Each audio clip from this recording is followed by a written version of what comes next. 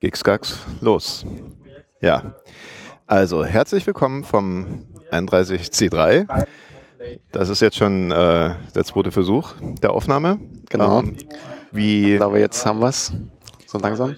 Ja, wie jedes Jahr lebt der Pentacast 24 hier wieder auf dem Chaos Communication Kongress. Ganz spontan haben wir uns gestern Abend entschlossen, eine Sendung, die wir eigentlich schon eine Weile vorhatten, hier aufzunehmen. Das Thema ist Ken oder Ken-Bus. Ken-Bus, genau. Und ja, bloß ein bisschen so zu der ganzen Situation. Wir sitzen hier in dem Sendezentrum.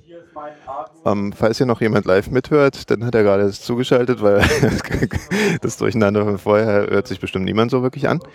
Wir hatten also die Sendung schon mal angefangen aufzunehmen. Da hat aber ein bisschen der Pegel gefehlt. Und und nebenan haben wir hier noch eine andere Sendung, die über Lautsprecher hier in die Luft geworfen wird. Und ich hoffe mal, das hört man nicht zu sehr nebenbei mit. Ja, aber zum Thema. Wir reden über eine Sache, die in der Automobilindustrie groß geworden ist, so in den 80ern. Genau. Ja. Die, glaube ich, zunehmend auch interessant wird oder interessanter, weil es immer mehr Anwendungsbereiche gibt, wo man dieses CAN-Bus-System verwendet. Also klassisch hat das jeder, der, glaube ich, heutzutage so im Auto rumfährt, der wird also irgendwo CAN-Bus drin haben. Auf jeden Fall, genau. Und ja, man kann es aber auch in vielen anderen Bereichen benutzen, weil halt klar, die Hardware dazu wahrscheinlich sehr, sehr billig ist, weil man, grob geht es halt darum, dass man viele kleine Geräte so irgendwo zusammen betreiben will. Also nehmen wir an, irgendwie man hat so ein Sensornetzwerk, wo man irgendwie Temperatur und was weiß ich, was man so alles irgendwo messen will. Also klassisch Sensoren. Man hat Aktoren, wie irgendwie ein Relais oder ein Motor, die man irgendwie ansteuern will. Und die sind irgendwie so ein bisschen verteilt.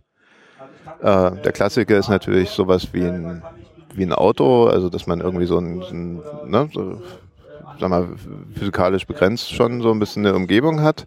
Ja, und jetzt will man irgendwie mit diesen ganzen Dingern reden. Da könnte man sich was ich von zu Hause vielleicht vorstellen, da bauen wir über jetzt WLAN ein. Aber das ist vielleicht eine ein bisschen dumme Idee. Gerade im Auto, ja. Gerade im Auto, sowas zu machen.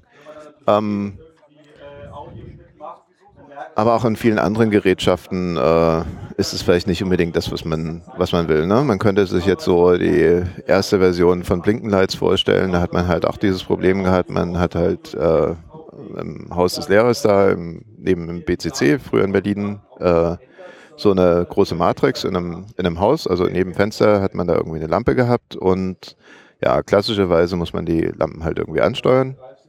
Das heißt, ein- oder ausschalten oder vielleicht auch noch dimmen, dass man jetzt irgendwie nur der Hälfte der Spannung betreibt, so um Graustufen hinzukriegen. Und da kann man sich vorstellen, das Ganze kommt irgendwie aus einem zentralen Rechner und da müsste man jetzt irgendwie ein Kabel irgendwo hinziehen, also so ein zweiadriges, um halt dieses Steuersignal. Ne? Da geht es jetzt gar nicht um die elektrische Leistung, die man da mit der man die Glühbirnen da zum Leuchten bringt, sondern es geht halt ums Ein- und Ausschalten und irgendwie noch Zwischenstufen.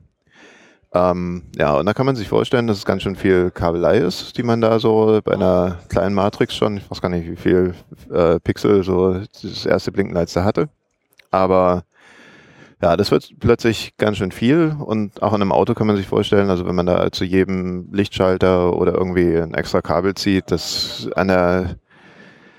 am Armaturenbrett wird das wahrscheinlich ein ziemlich dicker Kabelbaum. Genau, es wird vor allem schwer und das war eigentlich die Motivation am Anfang, eben Gewicht zu reduzieren, um eben die Kabelbäume werden eben viel, viel kleiner. Es ist eigentlich sind 2 Kabel bei CAN-Bus, CAN High und Low, und damit kann man Gewicht sparen und am Ende natürlich auch Treibstoff.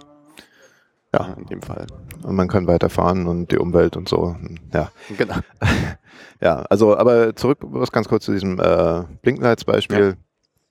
Ja. Schön wäre, man zieht dann halt ein Kabel einfach so quer durch die Räume. Ich meine, heutzutage will man vielleicht das doch irgendwie mit relativ billiger WLAN-Technik irgendwie schon hinbekommen wollen, aber Naja, immerhin, ne? Also alles, was Funk ist, ist halt nicht so besonders störresistent, weil man kann es halt ganz einfach DOSen, indem man einfach nur mit mehr Leistung da durch die Gegend brüllt und Richtig. macht halt alles aus. Und auch das will man ja in vielen Geräten nicht. Ein anderer großer Anwendungsbereich ist irgendwie Automatisierungstechnik. Richtig, genau. Auch da will man jetzt nicht, bloß weil da draußen jemand mit seiner Richtfunkantenne steht, dass da irgendwie das Werk immer anhält. Genau. Ja. Aufzugsanlagen zum Beispiel, also in Aufzügen. Ja. Medizintechnik wäre noch zu nennen. Flugzeuge natürlich. Ja. Gibt es dann richtig eigene Standards nochmal für die einzelnen Bereiche. Raumfahrttechnik, Schienenfahrzeuge, Schiffsbau. Also das Anwendungsfeld ist eigentlich recht weit. Ja. Genau. Können wir ja vielleicht dann später nochmal drauf eingehen, wie das dann Genau. Unterschiede sind. Oder andersrum gesehen, noch ein bisschen zur Motivation hier zuzuhören. Ja, für Leute, die sich für die Gerätschaften interessieren, wo halt der CAN-Bus eingesetzt wird, wie gesagt, der Klassiker ist das Auto, die vielleicht irgendwie sich einen alternativen Bordcomputer einbauen wollen, ne? Wobei man natürlich jetzt, wir rufen jetzt nicht dazu auf, hier mit der Elektronik im Auto da rumzubasteln, ne? Man kann es aber parallel halt einbauen. Auch dafür ist es halt eine schöne Sache. Ja. Ja, wir sollten vielleicht erstmal kurz darauf eingehen, so generell, was überhaupt so ein Bus ist. Ja, vielleicht nicht hier die Hörer von unserem kleinen Podcast, die werden das wahrscheinlich schon wissen, aber falls sich hier ein anderer herverirrt hat, das ist also, sind nicht diese großen Blechbüchsen, die in Städten durch die Straßen fahren. Darüber reden wir nicht, auch wenn oft so eine Parallele zugezogen wird mit... Die Bits steigen ein und sagen, ja. Hallo, ich möchte dahin. Und, genau. Ja, naja, das ist vielleicht ein... ja. Der Begriff Bus steht für Binary Unit System und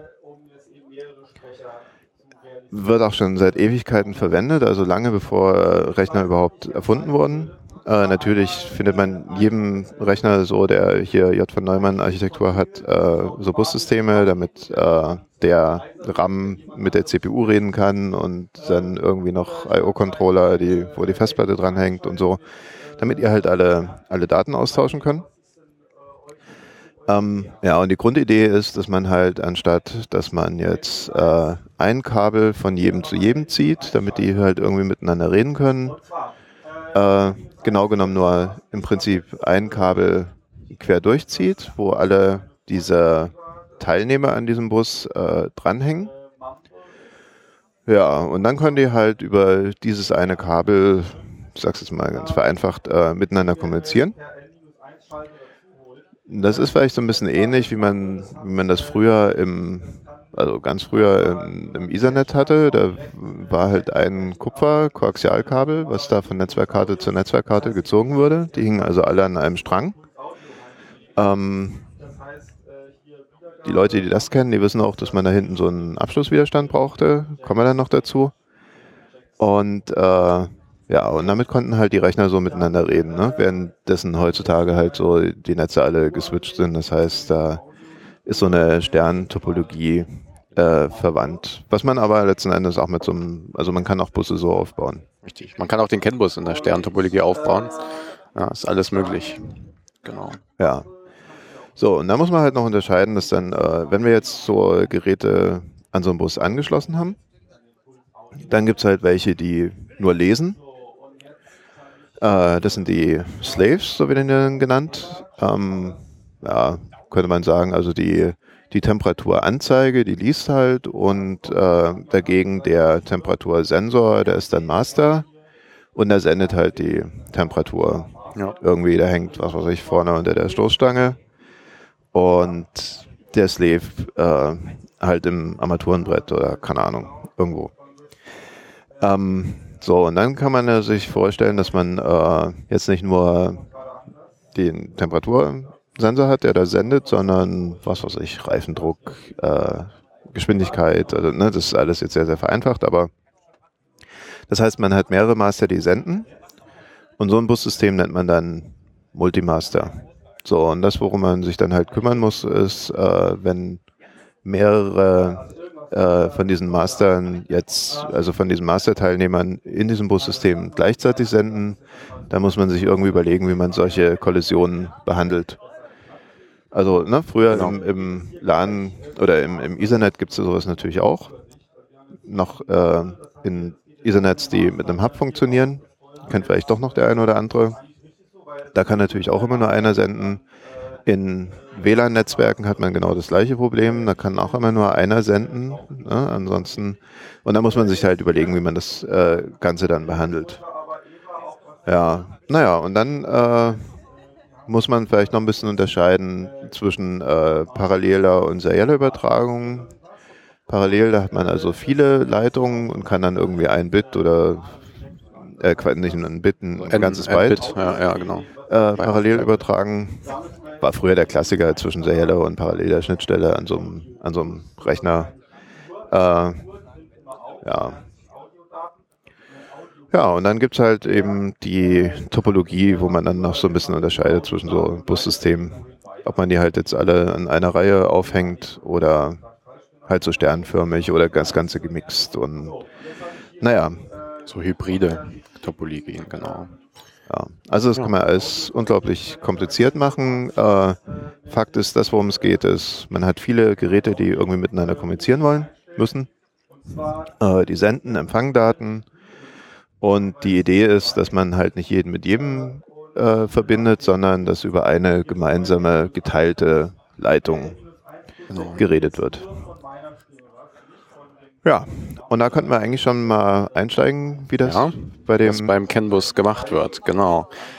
Also grundsätzlich gibt es, wenn wir jetzt ganz unten anfangen, also bei dem Physical Layer, da gibt es so schöne ISO-Spezifikationen, also ISO, für die Leute, die das interessiert, 11898, das ist so die CAN-ISO-Spezifikation, wo eben in verschiedenen Unternormen dann, also Strich 1, Strich 2, Strich N, die einzelnen Sachen, die da wichtig sind, eben spezifiziert sind. Was die physikalische Datenübertragung angeht, gibt es da jetzt im Moment zwei verschiedene Varianten, einmal Low-Speed-CAN und High-Speed-CAN. Und wir können ja mal den High-Speed-CAN so als Beispiel jetzt nehmen. Beim High-Speed-CAN ist es so, dass man zwei Leitungen hat, wie ich schon gesagt habe, also CAN High und CAN Low. Ja, und ganz grob bloß nochmal zur Einordnung. Ja. Also das kennen wir ja von diesem OSI-Layer-Modell, wo es da diese 7 Schichten gibt. Da reden wir von der ersten. Das Ganze ist für TCP/IP nochmal ein bisschen vereinfacht. Ich glaube dann mit 4, 5 oder irgendwie so. Genau. Wir reden ja über die ganz unten. Wir sind jetzt quasi ganz unten, genau. Also quasi so, wie das Signal auf dem Kabel ist. Genau. Und da gibt es eben einen Physical Layer im CAN-Protokoll, das ist der High-Speed CAN, also für die Leute, die es genau wissen wollen, 11.898.2. Punkt 5, ja. Genau, und der ist bis 1 Megabit spezifiziert, also man kann bis 1 Megabit pro Sekunde Daten übertragen. Genau, und da ist es eben so, dass man zwei Leitungen hat, CAN High und Low.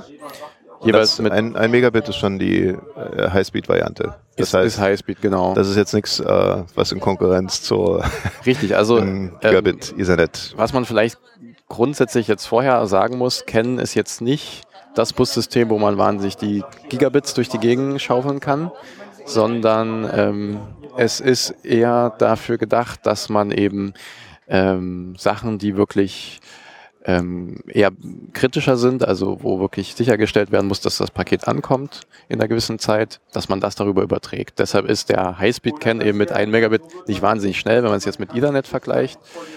Aber für die Daten, die im Automobil übertragen werden, reicht das in der Regel aus. Man geht jetzt schon dahin, dass man als Beispiel jetzt im Automobil das mit Ethernet kombiniert, dass man im Backbone-Bereich Ethernet einsetzt, oder das ist im Test, und eben CAN zusätzlich einsetzt und das eben nochmal splittet in eigene CAN-Busse, ne, dass man mehrere CAN-Busse im Auto hat.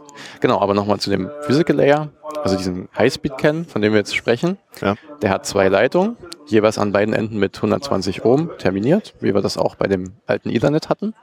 Ne, also ein Terminierungswiderstand. Genau, kann man sich so vorstellen, das Problem ist, wenn man eine Leitung hat und fädelt da seine ganzen Busteilnehmer in der Reihe auf, Dann kommt es hinten an der Leitung zur Reflexion. Richtig, Das genau. kann man so, also kennt vielleicht der eine oder andere, wenn man nachts im Zimmer steht, macht das Licht an und versucht rauszugucken, sieht man nichts, weil das Licht halt vom Fenster reflektiert wird. Da fehlt halt der Abschlusswiderstand sozusagen. Und wenn man den einschaltet, indem man das Licht ausmacht, kann man wieder gerade durchgehen. Ja, genau. Das ist so grob das physikalische Problem an der Stelle. Genau. Und das ist so das Grundproblem. Also wenn man irgendwas mit CAN-Bus macht, immer einen Abschlusswiderstand reinmachen. Also das ist nicht zum Spaß. Das geht wirklich nicht, wenn man keinen reinmacht.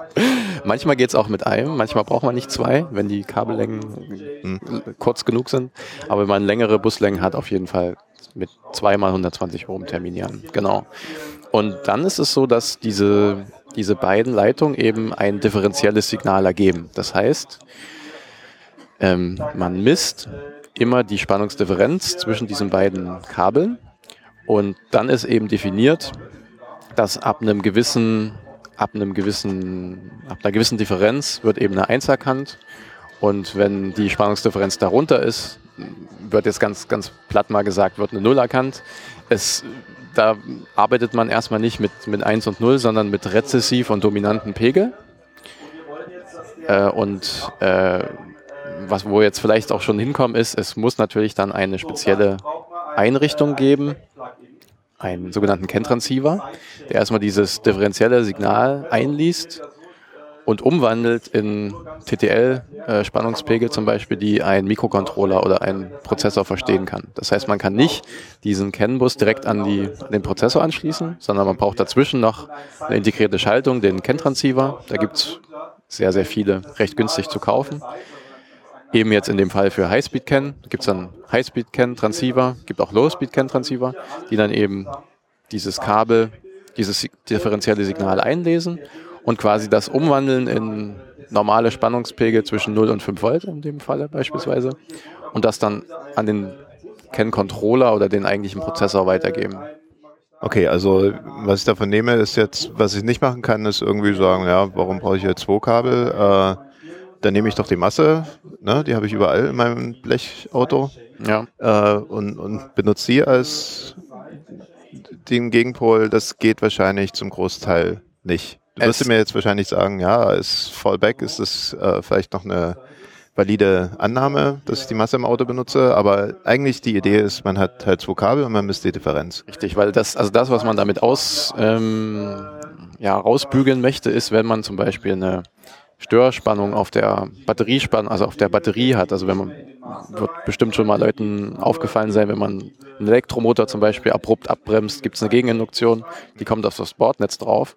Und wenn solche Induktivitäten irgendwelche Störimpulse auf diese Leitung quasi geben, dann ändert sich die Differenz nicht. Der Spannungspegel ändert sich zwar auf der Busleitung, aber die Differenz nicht. Ne?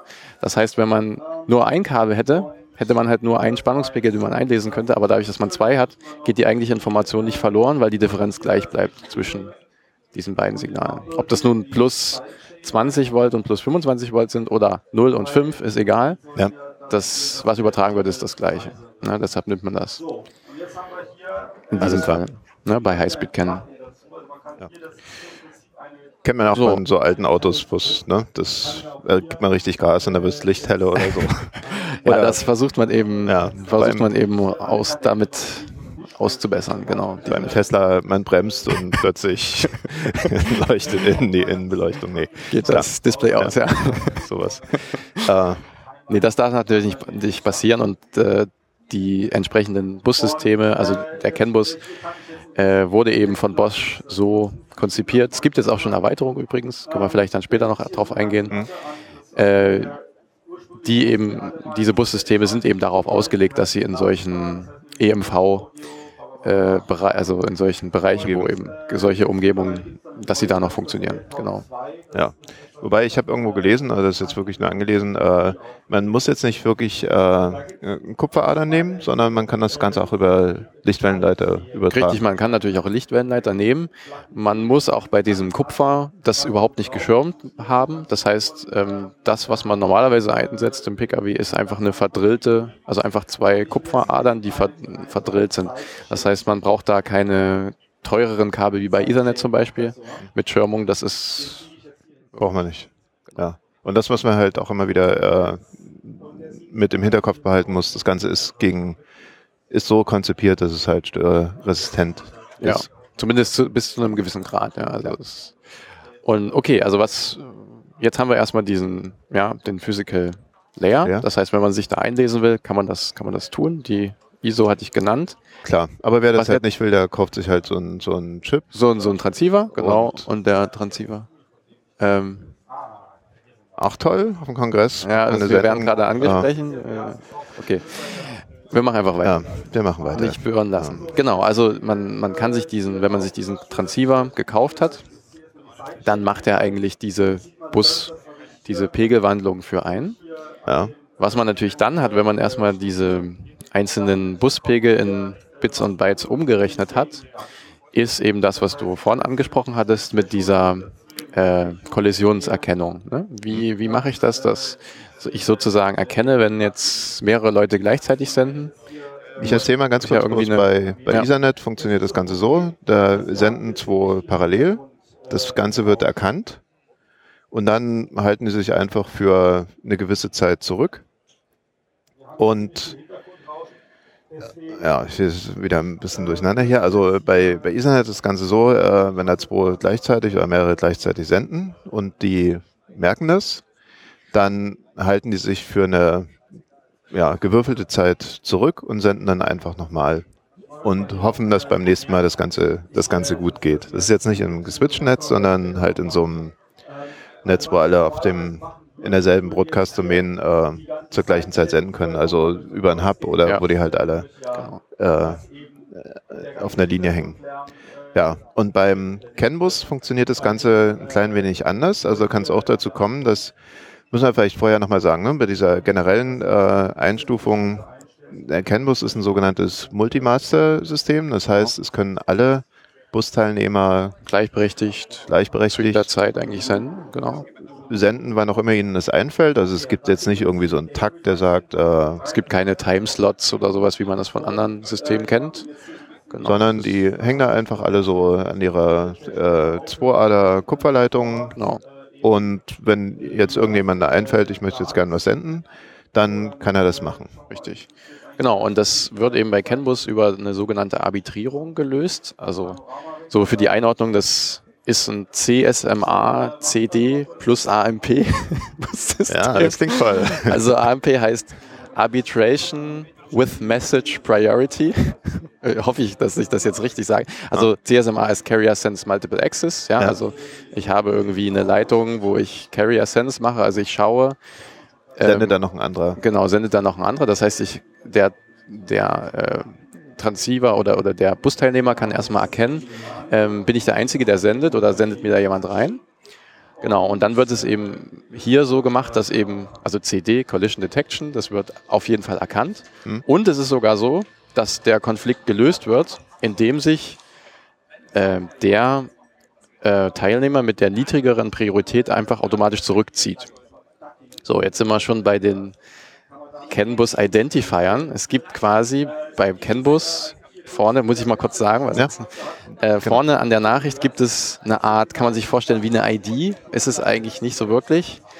Es ist nämlich ein Identifier in dem Sinne, dass er einerseits den Teilnehmer identifiziert mit einer Adresse. Das kennt man ja. Also quasi 11-Bit oder 29-Bit sein. Die Telefonnummer, die IP-Adresse. Kann man sich so vorstellen? Genau. Und dieses Datenpaket, was jetzt auf den CAN-Bus gegeben wird, hat natürlich, wie man das so kennt, am Anfang so ein bisschen Header-Informationen. Da gibt es die Adresse mit drin. Genau. Also den Identifier. Und ganz hinten, also dann kommt noch ein Haufen anderer Schmus mit irgendwie hier Prüfsummen, Zeugs. Ja, genau. Ja. Und ganz hinten kommen dann ein paar Daten. Da kommen wir dann natürlich noch dazu. Also ich muss gerade sagen, die Daten kommen vor dem CAC, aber das ist ein Detail.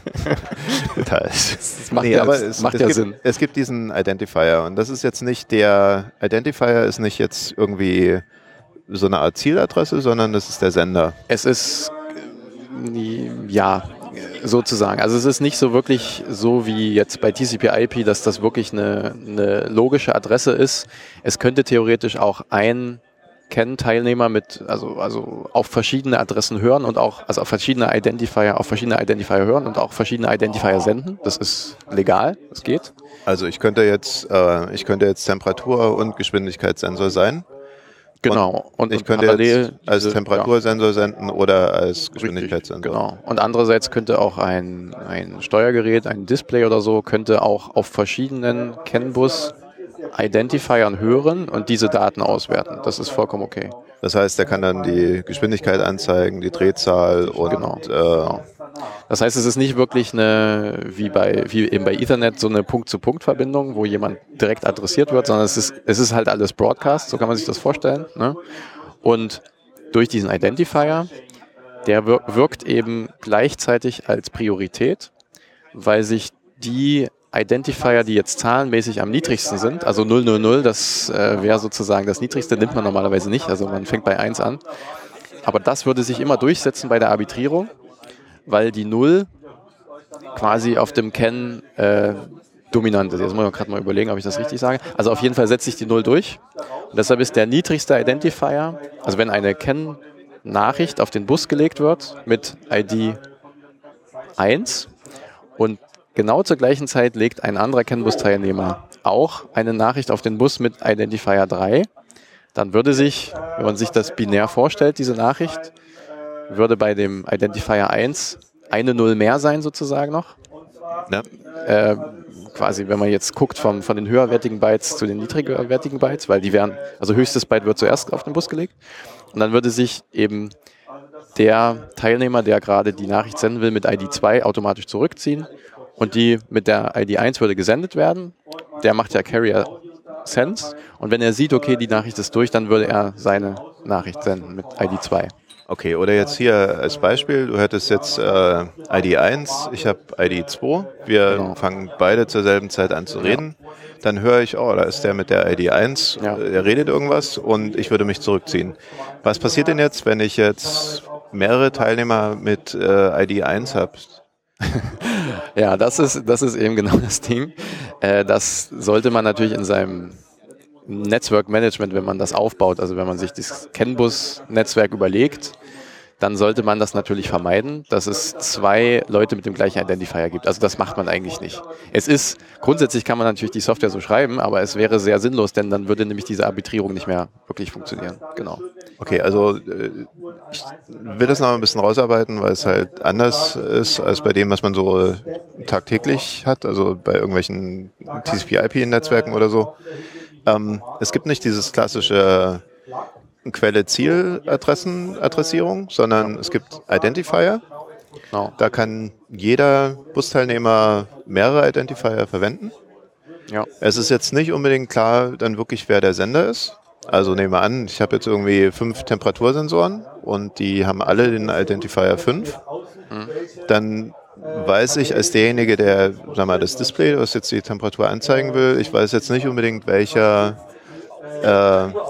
jetzt wirklich der Sender war, wenn alle 5 Temperatursensoren jetzt mit Identifier 5 senden würden. Wenn das so wäre, das würde man in einem realen Bussystem jetzt nicht machen, da würde man halt nicht so, aber irgendwie einen DIP-Schalter nehmen, wo man dann sozusagen die Adresse jumpern kann quasi, dass man sagt, okay, wenn ich diese Temperatursensoren, die meinetwegen vom gleichen Typ sind, ne, in einem Bussystem verwende, dann mache ich das schon so, dass die dann natürlich einen unterschiedlichen Identifier haben, damit ich das dann wieder erkennen kann, welcher das jetzt ist. Ich wäre bloß nochmal grundsätzlich prinzipiell wäre das dann halt so ein Problem, würde man natürlich anders machen. Das heißt, wenn man so ein System dann designt, dann muss man halt genau auf solche Sachen achten. Genau. Ja. So, und dann ist noch das nächste, dass derjenige, der mit dem geringsten, also mit der zahlenmäßig kleinsten Identifier sendet, der kriegt immer den Vorrang.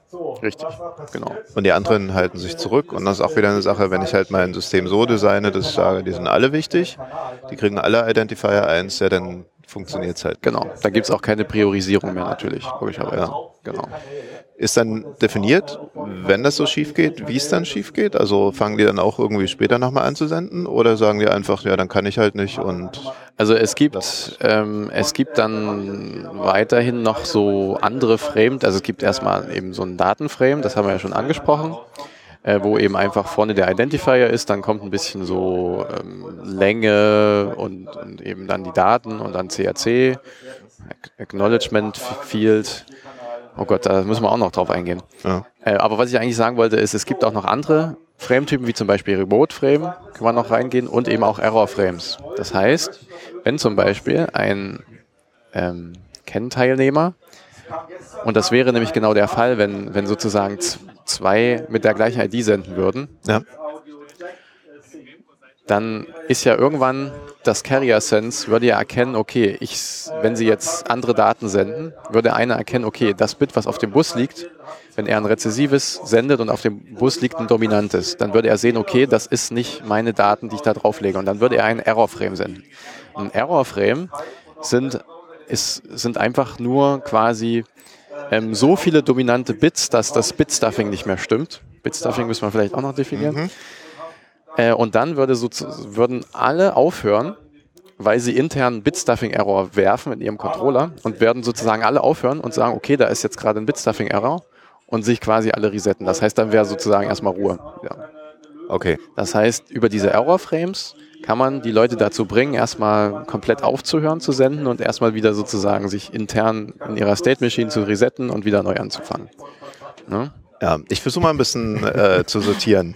Wir haben den Begriff Bitstuffing, den wir gleich erklären müssen. Ja. Wir haben Frames, die wir erklären müssen. Und ja, lass uns mal mit den Frames anfangen. Also, ich kann, um Daten zu senden, habe ich ein Frame, das ist so mein Datenpaket, das ist standardisiert.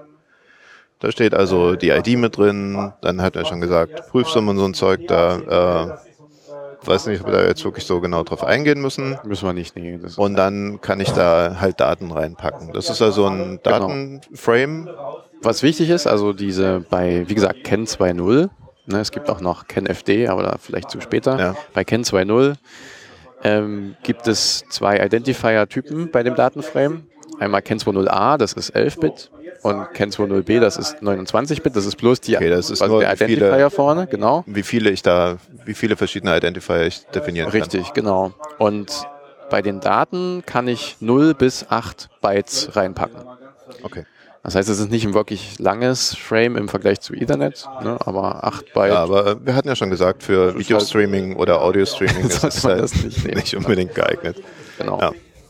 Okay. Richtig. Und schön wäre aber, gerade wenn man es für VoIP zum Beispiel benutzen würde, man könnte immer, wenn man den niedrigen Identifier hat, könnte man sich durchballern. Also Quality of Service. Ja. Wenn ich rede, sind die anderen ruhig. Ja. Also das ist natürlich im Auto, wenn zum Beispiel ein Motorsteuergerät, ja, also man legt natürlich eigentlich nicht den Fensterheber, wenn der auf Ken ist, auf den gleichen Ken-Bus wie das Motorsteuergerät, aber das könnte sich halt durchsetzen, wenn es einen niedrigen Identifier hat. Ja. Kommen wir dann vielleicht auch nochmal zu, wie man sowas dann wirklich im realen Leben macht. Wir hatten jetzt also diese Frames, wir hatten jetzt den Datenframe beschrieben. Welche gibt es denn dann noch? Error-Frame hat sie schon genannt. Richtig, genau. Soll ich da kurz zu was sagen? Ja, der dient halt dazu, dass ich signalisieren kann, ich habe jetzt hier irgendwie Fehler festgestellt. Und genau. Dann gibt es noch, das kann ich aber nur ganz kurz anreißen, es gibt dann innerhalb der Ken-Controller gibt es noch so Error-States, Error-Active, Error-Passive. Das ist nur ein interner Zustand von den Controllern, und das kommt dann, das dient nur dazu, dass wenn zu viele Errors kommen, dass die sich dann manchmal auch wirklich abschalten komplett. Dass sie gar nicht mehr auf den CAN-Bus senden. Weil es nämlich so ein Teil Amok läuft und irgendwelchen Mist macht, schaltet sich es irgendwann von selbst ab, um die anderen Busteilnehmer nicht zu stören. Oh, auch schon. Na, also das ist halt auch noch mit eingebaut. Genau, aber was es auch noch gibt als Frame-Typ, ist das sogenannte Remote-Frame.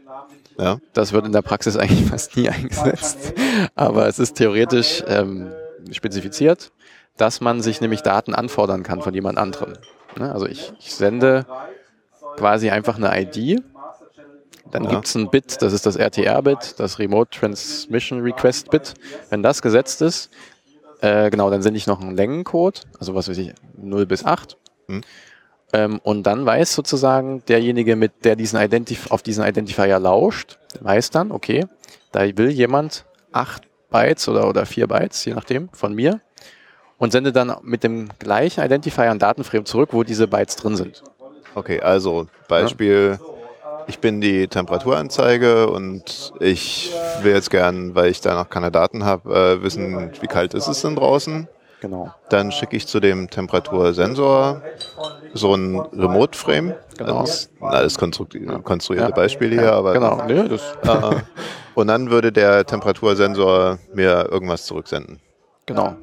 Weil dem Richtig, auf diesem Identifier. Genau. Der wusste nicht, dass ich noch keine Daten habe. Klar. Genau, und das kann man halt auch so nehmen für so, was weiß ich, Firmware-Version oder, ne, also wenn ein Display eine Firmware-Version von irgendeinem Steuergerät anzeigen will, dann kann man halt sagen, okay, man macht diese Abfrage über die Version, die muss nicht ständig aller 20 Millisekunden auf den Bus gesendet werden, weil das Schwachsinn ist, sondern es wird halt einmal abgefragt und dann ist gut. Ja. Genau. Oder vielleicht auch ein praktikables Beispiel, kennt ihr kommen wir dann noch dazu, aber diesen Stecker, wo immer dieses große Prüfkasten in der Werkstatt angestöpselt wird. ODB2, ja. ODB2. Genau. Diagnose-Schnittstelle. Der könnte dann zum Beispiel jetzt bestimmte Diagnosedaten anfordern von irgendwelchen Geräten da im Auto. Richtig. Und das möchte man natürlich auch nicht, wie du es schon gesagt hattest, die ganze Zeit broadcasten, sondern man kann halt explizit was fragen. Ja, also wir haben Dataframe, den Errorframe, diesen Remote-Frame und das war's. Es gibt noch den Overload-Frame, glaube ich. Das ist auch noch in der Spezifikation. Also wenn man sich wirklich dafür interessiert, kann man sich auch auf der Webseite von Bosch, das ist eine freie PDF, kann man sich diese Spezifikation runterladen, da steht das alles drin. Okay. Welche Frames das da gibt. Ich glaube, es gibt nur die 4. Können wir mit verlinken dann. Aber die wir besprochen haben, sind auf jeden Fall die gängigen. Ja. Genau. Okay, dann lass uns mal über Bitstuffing reden. Ja, genau. Also das ist halt bei so einem Bussystem wie zum Beispiel Ken, da gibt es keine Taktleitung. Ne? Es gibt ja auch Bussysteme, wo quasi immer zu der eigentlichen Datenleitung noch ein Takt mit übertragen wird. Das macht man deshalb, dass sozusagen die einzelnen Controller wissen, welches Bit wie zu interpretieren ist. Also im Rechner hat man das ganz häufig. Genau, also dass man da, SPI zum Beispiel, ne? SPI ist ein Bussystem, was einen Clock mit hat, wenn ich mich nicht irre. Genau, und da hat man dann halt zum Beispiel eine SD-Karte kann man über SPI ansteuern. Mhm. Und da hat man eben ein Clock-Signal und durch dieses Clock-Signal wissen die einzelnen Controller, okay, jetzt kommt wirklich ein Bit, das kann ich lesen. Ja. Und wenn das Clock-Signal halt wieder auf Low geht, dann wissen sie, okay, jetzt gucke ich halt nicht hin. Und bei CAN Bus gibt es das aber nicht. Deshalb muss man sich irgendwas überlegen, damit man die Uhren, so kann man sich das vorstellen, in den einzelnen Controllern von den Teilnehmern wieder synchronisieren kann. Ja. Dann nimmt man eben Bit-Stuffing und das Bit-Stuffing besagt letzten Endes eigentlich nur, dass wenn 5 Bits entweder rezessiv oder dominant übertragen werden, wird ein zusätzliches Stuff-Bit eingebaut, was genau entgegengesetzt ist. Ja, also wenn ich 5 rezessive Bits habe, würde ich du musst noch erklären, dazu was ein dominant. Rezessiv und dominant, ja. Okay. Ne, ich stelle mir gerade jemanden vor, der gestern Abend viele Jungs hier getrunken hat. Ja, mal gucken, ob ich das hinkriege. Also. Bloß ganz kurz. Ja, der rezessive, das unterscheidet sich auch zwischen Highspeed und Lowspeed-Can. Aber für den Highspeed-Can ist es so, dass grundsätzlich der rezessive Pegel heißt Differenz 0. Okay. Das heißt, Spannungsdifferenz keine. Ja. Und dann würde ein rezessiver Pegel erkannt werden. Der rezessive Pegel ist der sozusagen dem anderen, also dem Dominanten, untergeordnet ist. Das heißt, mit anderen Worten, wenn Ken-Teilnehmer 1 über seinen Bustransceiver eine Differenz von 0 Volt auf den Bus legt und Ken-Teilnehmer 2 legt eine Spannungsdifferenz auf diese beiden Kabel, die größer ist als plus 900 Millivolt, so steht es nämlich in der Spezifikation. Ja. Meist sind das so in der Praxis 2 Volt. Also beispielsweise als Beispiel, Ken High ist immer die mit der höheren Spannung, also 3,5 Volt und 1,5 Volt. Dann wäre sozusagen, also ich habe eine Differenz von 2 Volt und dann würde sozusagen sich der dominante Pegel, also der, wo die Differenz groß ist, würde sich durchsetzen gegenüber dem, wo 0 Volt ist. Okay. Ja. Und das ist eben dominant und rezessiv. Okay, ja, würde ich sagen, verstanden. Also, genau. So, hoffe, dass die Leute können mir folgen. Aber es ist auch wirklich ein nicht so ganz so einfaches Thema und ich glaube, wir sind auch schon ganz schön tief eingestiegen. Ja, aber das ich wollte nur dieses Bit-Stuffing. Genau, und wenn jetzt sozusagen das ist nämlich gar nicht so einfach. Also es gibt ja unterschiedliche Geschwindigkeiten bei CAN-Bus. 1 Megabit ist das Maximum, aber normalerweise fährt man so einen CAN-Bus mit 125 Kilobit. Das ist so zum Beispiel gängig im Pkw. Und wenn ich 125 Kilobit pro Sekunde habe, kann ich mir über eine tolle Formel ausrechnen, okay, wie lang ist ein Bit von der Bit-Time? Ne? Also wie viele Millisekunden ist sozusagen dieses Bit lang auf dem Kabel?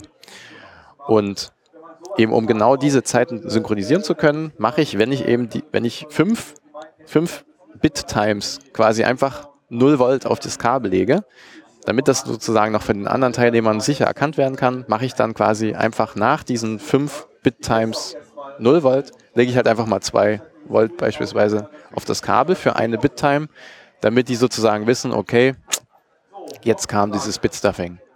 Jetzt kam dieses Stuff-Bit, nennt man das dann. Und der eigentliche CAN-Controller ist so schlau, dass er das automatisch wieder rausfiltert. Das heißt, wenn ich das mit meinem Prozessor verarbeite, sind diese Stuff-Bits schon wieder rausgerechnet. Das ist quasi nur auf dem Physical Layer. Genau. Und das ist bloß nochmal worum es eigentlich geht, ist, man versucht so eine Time-Synchronisierung hinzubekommen.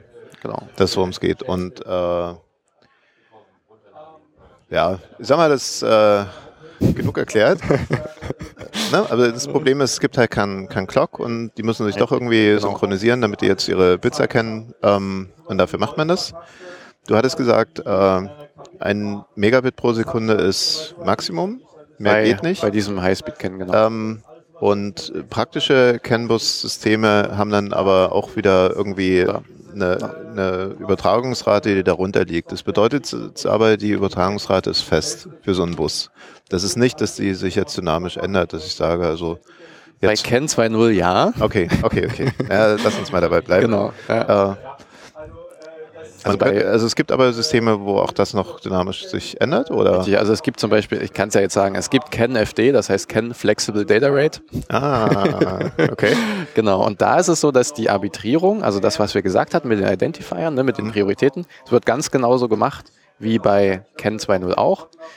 Da gibt es dann quasi eine Bit-Time für diese Arbitrierung und dann gibt es noch eine zweite Bit-Time, die man konfigurieren kann für die eigentlichen Daten. Und da kann ich es zum Beispiel so machen, dass ich die eigentliche Arbitrierung mit 125 Kilobit mache, aber die eigentlichen Daten mit, 10 Megabit oder 8 Megabit übertrage. Und da habe ich sogar noch 64 Byte, die ich da unterbringen kann in diesem Datenframe. Das heißt, es wird quasi ein bisschen aufgebohrt und ich kann sozusagen in dem Frame die Datenrate nochmal ändern. Also wir können es doch für Videostreaming verwenden. Naja, das denke ich halt immer noch nicht, aber das wird zum Beispiel für Firmware-Flashen eingesetzt. Ja, wenn ich quasi in dem Auto ein Steuergerät habe und ich will da quasi einfach Firmware drauf kriegen, dann kann man das machen. Ja, also wenn das Auto bootet, sozusagen. Alles klar. Ja. Genau. Gut, wir bleiben aber dabei. Eine Sache, die mir jetzt noch aufgefallen ist, wenn du schon von Bitlängen und sowas redest, das Problem generell ist, dass man bei solchen Systemen immer nur maximale Kabellängen hat. Also kennen wir auch von Ethernet, so ein 100 Megabit, das ist ganz lang und so ein 10 Gig Ethernet, da dürfen die Kabel nicht mehr so lang sein. Genau. Das Problem gibt es hier bestimmt auch, oder? Das gibt es genauso bei CAN auch.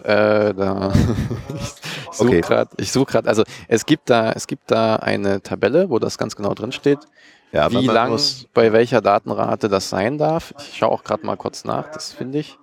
Genau, also Man muss halt drauf achten. richtig. Also es gibt da halt so Formeln, wo man sich das ausrechnen kann, ne? Wie so von wegen, wann die Reflexionen eben trotz dem Abstoßwiderstand zu hoch wären. Ich kann ja auch mal kurz sagen, mit 125 Kilobit hat man eine maximale Buslänge von 500 Meter. Das heißt, das ist schon eine ordentliche Hausnummer. Genau.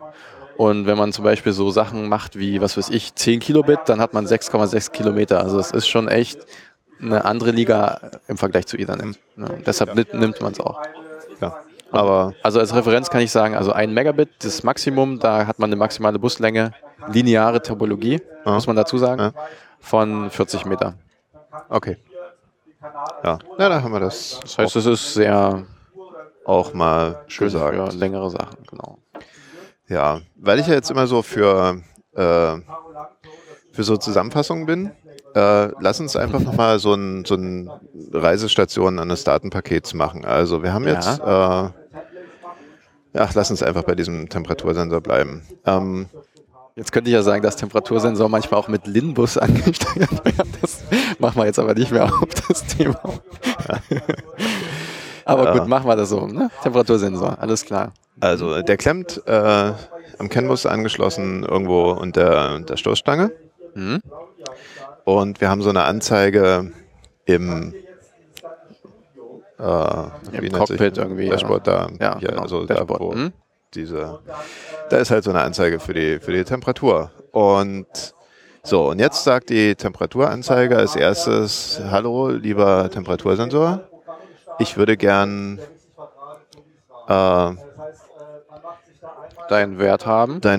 So, und was es dann macht, ist, das fängt jetzt erstmal an, und jetzt sind wir auf der physikalischen Schicht, ganz unten. Oder wir müssen erst oben sagen. Also das heißt, wir fangen eigentlich in der Software an. Genau. Also die Software weiß jetzt, da möchte ich jetzt gerne Daten haben. Das heißt, ich muss so einen Remote-Frame senden. In dem Falle, ja, genau. Wenn wir mal sagen, Remote-Frame. Der weiß den Identifier. Ja. Und von dem Temperatursensor und schickt er jetzt so eine Anfrage los. Genau. So, auf der physikalischen Schicht und der bricht mich dann sofort, wenn ich irgendwie Unfug. Naja, also eigentlich, wenn wir es so klein machen, dann müsste man schon sagen, also was man normalerweise macht in der Praxis ist, die CAN-Controller sind meist in dem Prozessor, ich schweife jetzt nicht ab, aber die sind meist in Hardware umgesetzt. Das heißt, ich habe da jetzt ich mache das nicht in Software. Dieses Frame, was wir besprochen haben, dieses Remote-Frame, die einzelnen Bits, das muss ich natürlich nicht in Software auf die Leitung legen, sondern es gibt eine eigene Hardware dafür, der CAN-Controller, der das macht. Das heißt, ich schreibe in irgendein Register rein, Identifier so und so, Remote-Frame, setzt da irgendwie ein Bit und dann macht die Hardware das. Das heißt, die baut die CAC-Summe zusammen, das ist quasi alles nicht mehr Software, das ist alles schon in der Hardware. Und dieser Controller ist aber meist schon im Prozessor drin. Das heißt, meist hat man so ein System on a Chip, wo also ein CAN-Controller drin ist. Und dieser CAN-Controller gibt dann sozusagen TTL-Pegel. 15 Minuten vielleicht? 15 Minuten vielleicht? Ist das okay? Ja. Also wir müssen gerade hier mal unseren Sendeslot noch verlängern. Ja, wir müssen auch Bitstuffing machen. Genau. Also Folgendes. Genau. Wenn sozusagen der CAN-Controller in seiner Hardware dieses Frame zusammengebaut hat, wird das an den CAN-Transceiver weitergegeben, der dieses differenzielle Signal daraus bastelt. Ja. Und das geht auf den Bus. Okay. Von dem Temperatursensor, der unten an der Stoßstange ist. So, dann wandert dieses differenzielle Signal eben über den Bus zu dem Display oder zu dem Dashboard, wo wiederum so ein CAN-Transceiver sitzt, der dieses differenzielle Signal auseinanderklamüsert, an seinen CAN-Controller weitergibt. Der CAN-Controller guckt sich halt die Bits an, stimmt die CAC-Summe, ist das Frame irgendwie richtig aufgebaut, gibt es dann Start? Gibt es an der Stelle so eine Art Retransmit? Also wenn der jetzt sagt, dafür gab es diese Error-Frame. Richtig, also wenn Error-Frame ist, dann versucht er nochmal neu zu senden, bis es halt durchgeht. Genau, und es gibt nämlich, das muss ich noch sagen, es gibt ein Acknowledgement-Bit. Und dieses Acknowledgement-Bit ist quasi so, dass wenn ich ein Datenframe oder ein Remote-Frame sende, dass dann in einem ganz bestimmten Bit der sendende Teil, also der gerade sendet, ein rezessives Bit auf den Bus legt. Ich glaube, es ist rezessiv. nagelt mich nicht drauf fest. Also er wartet auf jeden Fall eine Zeit. Und wenn da ein anderer ein dominantes Bit reinschreibt, weiß der, okay, die Nachricht ist angekommen. Die wurde sozusagen gelesen. Okay.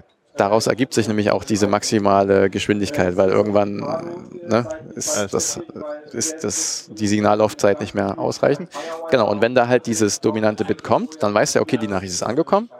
Und wenn das nicht kommt, dann macht er die ganze Zeit Retransmit. So ist das nämlich auch schon gelöst. Genau. Und wenn dann sozusagen das Dashboard das Empfang hat, guckt er sich das halt an und sagt, okay, jetzt ist gerade Acknowledgement-Bit, das ist nach der CRC-Summe, das heißt, er guckt, okay, die CRC-Summe ist richtig. Ja. Und wenn das sozusagen der Fall ist, dann setzt er das Acknowledgement-Bit, sodass der Temperatursensor schon mal weiß, okay, es ist angekommen. Er weiß noch nicht, ob es beim Dashboard angekommen ist, weil es kann nämlich jeder CAN-Bus-Teilnehmer, das heißt, wenn mindestens einer das empfangen hat, wird das Acknowledgement ja schon mal gesetzt. Ja. Genau. So, das heißt, der Temperatursensor weiß, okay, ich bin safe, das Ding ist angekommen. Und wenn es jetzt wirklich wir gehen mal davon aus, es ist wirklich bei dem Dashboard angekommen, dann geht es eben von dem CAN-Controller weiter, wird meist in ein Register reingeschrieben irgendwo, wo es sich der Prozessor rausholt. Und da muss natürlich wieder eine Software drauflaufen, die dann sagt, okay, da kommt ein Interrupt, in dem Interrupt guckt er rein, was ist das für ein Identifier, interessiert er mich? Ja, das kann man sogar in Hardware filtern, aber meistens ist es in Software. Der Identifier interessiert mich, da ist ein Remote-Transmission-Bit gesetzt, okay. Und wenn das sein Identifier ist, dann würde sozusagen die Software sagen, okay, ich gucke mal sozusagen, stimmt. Wie rum war das jetzt? Stimmt, wir wollten ja eigentlich beim Display anfangen, der das an den Temperatursensor.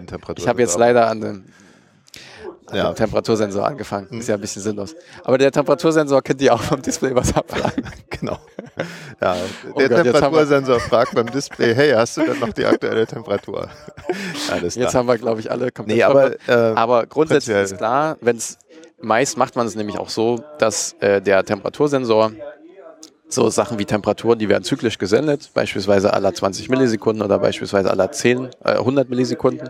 Das heißt, es würde quasi alle 100 Millisekunden einfach bei dem Display ungefragt einen Wert aufschlagen. Der klamüsert sich das mit seiner Software auseinander und zeigt das dann halt an. Ja. Genau. So wäre mal so ein Weg von so einem Datenpaket. Genau. Und was wir jetzt dabei halt auch noch gelernt haben, es gibt halt so eine Art Sicherungsschicht. Das heißt, der Sender kriegt schon mit, ob der Empfänger, also ein Empfänger, das Datenpaket auch bekommen hat. Genau, über dieses sogenannte Acknowledgement-Bit. Was auch immer schön ist. Eine Sache, die mir natürlich dann gleich auffällt, Sicherheit gibt es ja in diesem ganzen Protokoll so, oder sagen wir in dem Bussystem und in den darauf basierenden Protokollen nicht. Das heißt, die Daten sind schon gesichert dagegen, dass irgendwie nur Bitmüll ankommt. Genau. Aber wenn ich irgendwie jetzt einen neuen Busteilnehmer auf meinen CAN-Bus draufsetzen würde, der sich ja jeden beliebigen Identifier nehmen kann, kann er da eine ganze Menge Unfug machen. Richtig, also wir müssen dazu sagen, wir reden jetzt von CAN 2.0, quasi das, was direkt quasi über dem Physical Layer ist. Und in der Praxis ist es so, dass man meist höhere Protokolle nochmal auf das CAN 2.0 draufsattelt, ne, so wie man es auch vom Internet kennt mit, was weiß ich, HTTP oder so, das ist halt ein Protokoll, was drauf ist. Genau. Und oder sagen wir das TCP an sich. Richtig, genau, das ist ja auch schon ein höheres Protokoll. Genau. Und da gibt es dann zum Beispiel, Nutzfahrzeugen gibt zum Beispiel J1939, um mal so ein Beispiel zu nennen, für so ein Higher-Level-Protokoll. Und bei J1939, da ist es eben so, dass da richtig nochmal Network Management drin ist, dass sozusagen sich wenn es eine Kollision auf dem Identifier gibt, dass sich die das aushandeln. Das ist dann quasi in einem höheren Protokoll drin. Aber das, wovon wir sprechen, CAN 2.0, das ist quasi direkt über dem Physical Layer. Da ist sowas nicht spezifiziert, weil man davon ausgeht, dass die Leute, die sowas bauen, sich darüber schon im Klaren sind, was sie da tun, ne? Und sich diese Identifier so überlegen, dass es eben keine Kollision gibt. Ja. Ne, wenn man natürlich so ein höheres Protokoll hat, wie J1939, wo es halt mal passieren kann, dass irgendjemand dieses Bussystem zusammensteckt mit halt irgendwelchen Standardkomponenten, muss man eben so ein Network Management einbauen. Ne? Alles klar. Also so wie das halt war, ne? Die Typen, die E-Mail erfunden haben, die konnten sich auch nie vorstellen, dass man Spammer ankommt und ja, ihr ganzes System lahmlegt.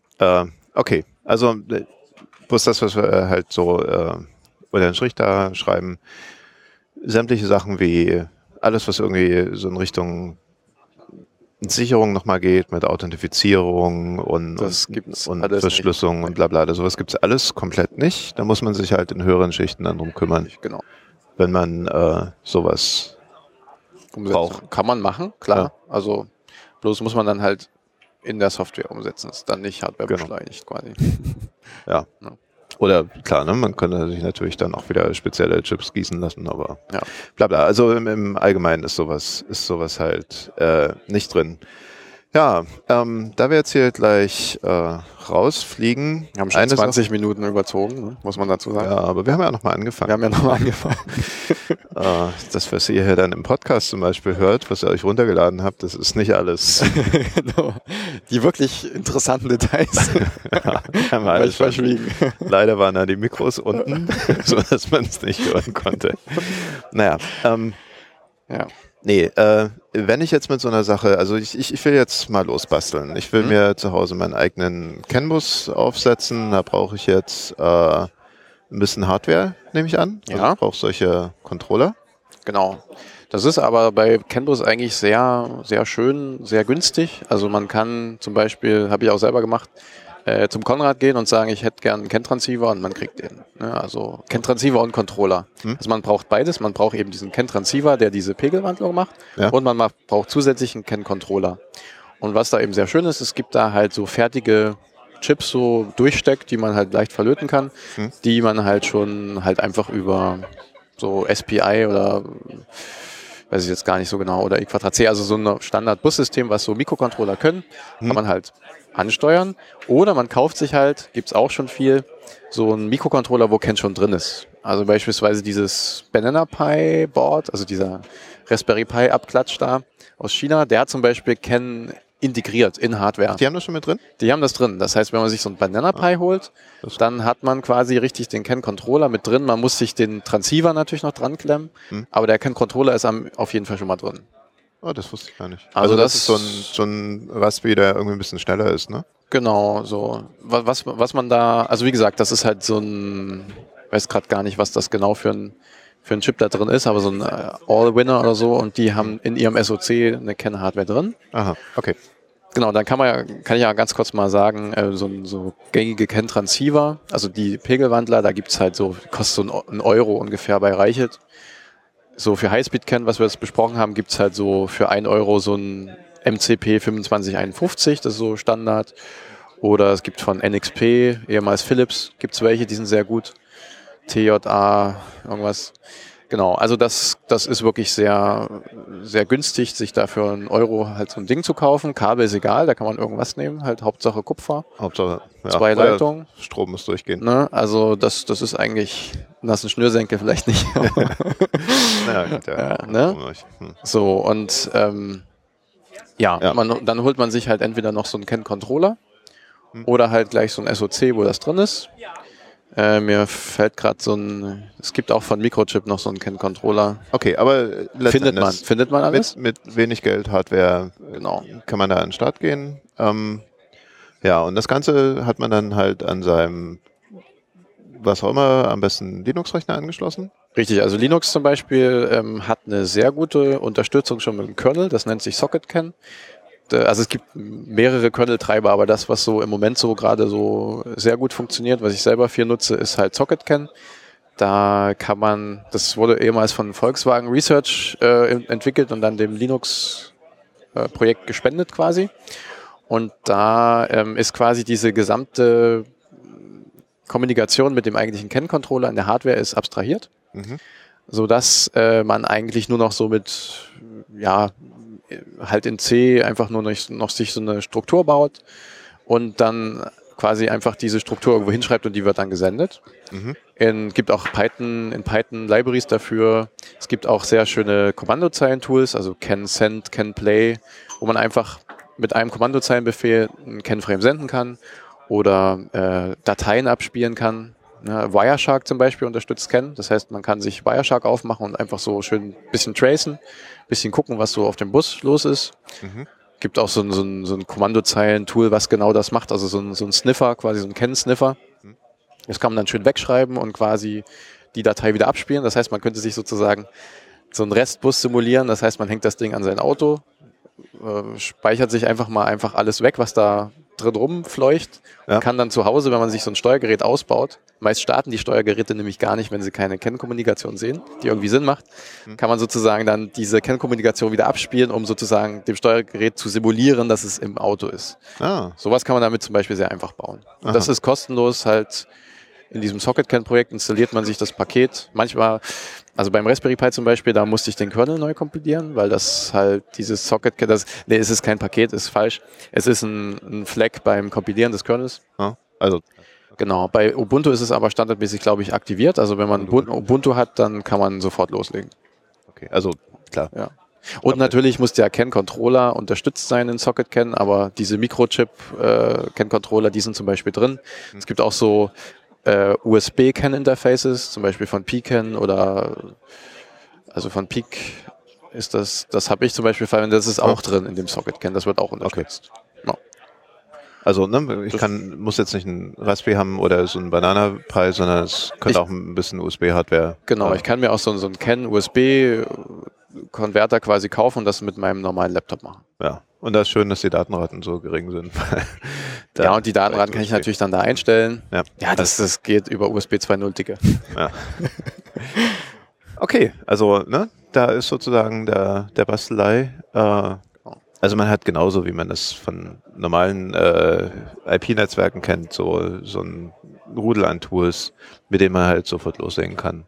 Sniffern, man kann das Ganze wegschreiben wie, also so ein Logfile, also quasi Dumps machen davon. Ja. Man kann sich das hinterher wieder abspielen lassen und ja, das ist, glaube ich, ein guter Einstieg, um überhaupt mal so zu lernen, um mal mitzugucken. Einfach mal zu schauen, was da ist. Was da so abgegangen ist. Und dann sieht man, wie die da alle so miteinander reden und da hat man, glaube ich, viel verstanden. Wenn ich jetzt in meinem Versuchsaufbau zu Hause jetzt irgendwie eine Lampe ansteuern wollte, dann kann ich das auch natürlich mit relativ wenig Hardwareaufwand. Genau. Also bei solchen Lampenansteuerungssachen ist halt immer nur die Sache, ich brauche halt Leistungselektronik irgendwie, wenn der Verbraucher mehr zieht. Da gibt's aber auch schon so fertige CAN-Module, bloß das ist dann meist schon so Industrie-Grade, das ist dann etwas teurer.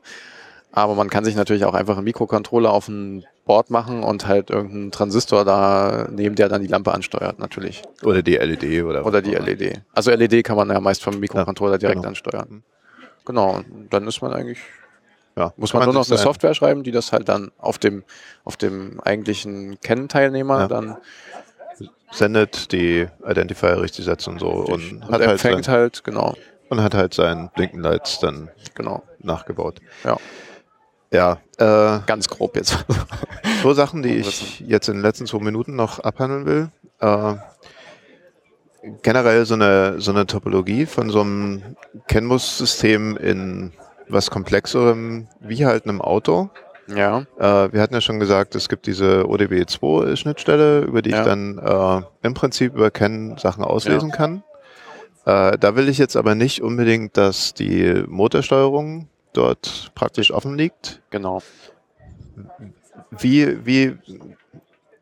In so einem Auto gibt es da einen CAN-Bus, gibt es da mehrere, sind die miteinander verschaltet, gibt es dann so diese ganzen Konzepte von Firewalls oder also erzähl dazu mal. Das macht halt jeder Autohersteller natürlich so ein bisschen selber, wie er das sich so handhabt, aber grundsätzlich kann man sagen, man hat natürlich so, also im Kfz jetzt hat man ja so Powertrain, also Antriebsstrang, Fahrwerk, Chassis, dann Karosserie, Body nennt man das auch und halt so Telematik, Multimedia-Zeug.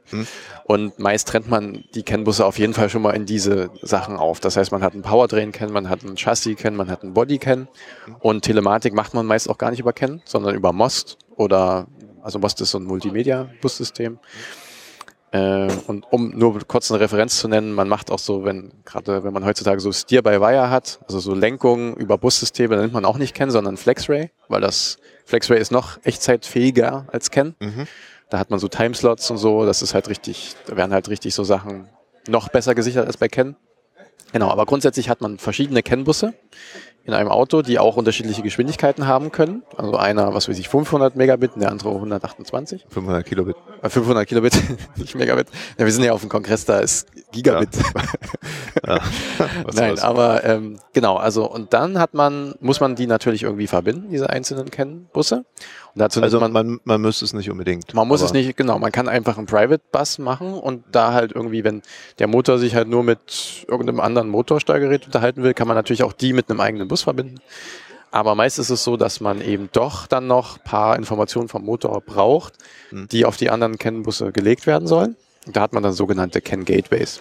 Kann man sich so ein bisschen vorstellen wie so ein Router, der halt intelligent ist, der halt da reinguckt, der halt auch verschiedene Daten raten kann unter Umständen und dann da halt reinguckt und sagt, okay, diesen Identifier, das leite ich mal weiter, den Identifier, den leite ich mal nicht weiter.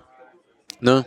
Man kann dann sogar das sind dann so die Tuning-Szene dann, wo man dann sagt, okay, wenn da dieses Signal kommt, dann lege ein anderes Signal dahin oder die Abriegelung zum Beispiel kann man damit dann ausschalten. Also wenn der Motor bei 200 abgeriegelt ist, kann man das über so ein Gateway eben dann sagen, okay, diese CAN-Nachricht, die lasse ich jetzt mal unter den Tisch fallen, die Abriegelung oder solche Geschichten. Okay. Ne, so werden die Busse untereinander verbunden.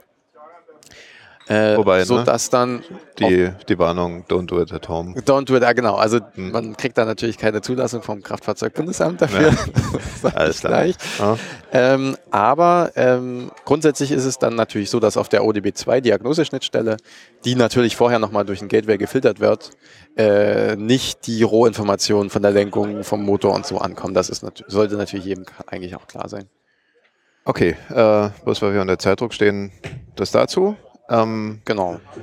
Generell an Organisationen, die hinter CAN stehen, klar, das ist alles standardisiert. Kann man auch mit in die Shownotes gucken, in die Shownotes packen, gibt es diese ISO-Norm. Bosch hängt da nach wie vor mit dahinter. Man muss wissen, dass wenn man irgendwie was mit CAN-Bus kauft, dann bezahlt man in dem 1,05 Euro für irgendwie so einen Receiver da auch wahrscheinlich 3 Cent an Bosch mit. Und wer da noch so drin hängt, dann haben wir das große Rudel an Erweiterungen von diesen CAN-Bus-Sachen. Ja, das haben wir nicht aufgemacht, die Büchse. Also die Höherlevel-Protokolle. Also dieses CAN-FD zum Beispiel, was ja nun ein richtig anderes Produkt, richtig anderer Physical Layer mit neuen Controllern, neuen Transceivern ist, das hat auch Bosch entwickelt. Aber es gibt halt auch diese Höherlevel-Protokolle, wie zum Beispiel FireCAN, das ist für Feuerwehr, oder halt J1939 und so. Und da gibt's dann halt immer noch mal eigene Gruppierungen, die dann diese Höherlevel-Protokolle, also CAN Open, DeviceNet, Safety Bus, CAN Aerospace, Energy Bus, das sind alles so nochmal Höherlevel-Protokolle, die von eigenen Konsortien dann entwickelt werden. Genau. Okay, also wer dann über sowas mal stolpert, das sind dann... Ja. Das ist alles CAN 2.0 unten drunter, aber man hat, es läuft quasi da oben drauf sozusagen. Ja. Okay, ja. Können wir leider aus Zeitgründen nicht vertiefen, ja. Genau. Aber J1939 ist so, wenn man mit Nutzfahrzeugen, mit Trucks und so ein bisschen rumbasteln will, dann muss man sich das angucken. Okay, also ja. Weil das ist das, was da halt Standard ist. Falls ihr ein Laster fahrt. Genau, dann habt ihr bestimmt schon mal was von J1939 gehört. Ganz gewiss. Okay, dann lassen wir hier mal den nächsten ran. Genau, für die Leute, die bis jetzt zugehört haben, vielen Dank. Respekt. Ja, leider ein bisschen durcheinander hier, aber naja. Wir hoffen auch, dass es von Pentacast bis zum nächsten Kongress vielleicht nochmal zwischendurch ein paar neue Episoden gibt. Mal schauen. Themen gibt es ja wie immer genug. Ansonsten freuen wir uns über Feedback auf pentamedia.org und wir machen auch Shownotes, wo dann die Links drin sind zu der Spezifikation und so. Genau. Dass ihr das nachlesen könnt. Ja. Dann nochmal vielen Dank. Vielen Dank, Frank. Ja, vielen Dank, Friedemann. Tschüss. Bis zum nächsten Mal. Tschüss.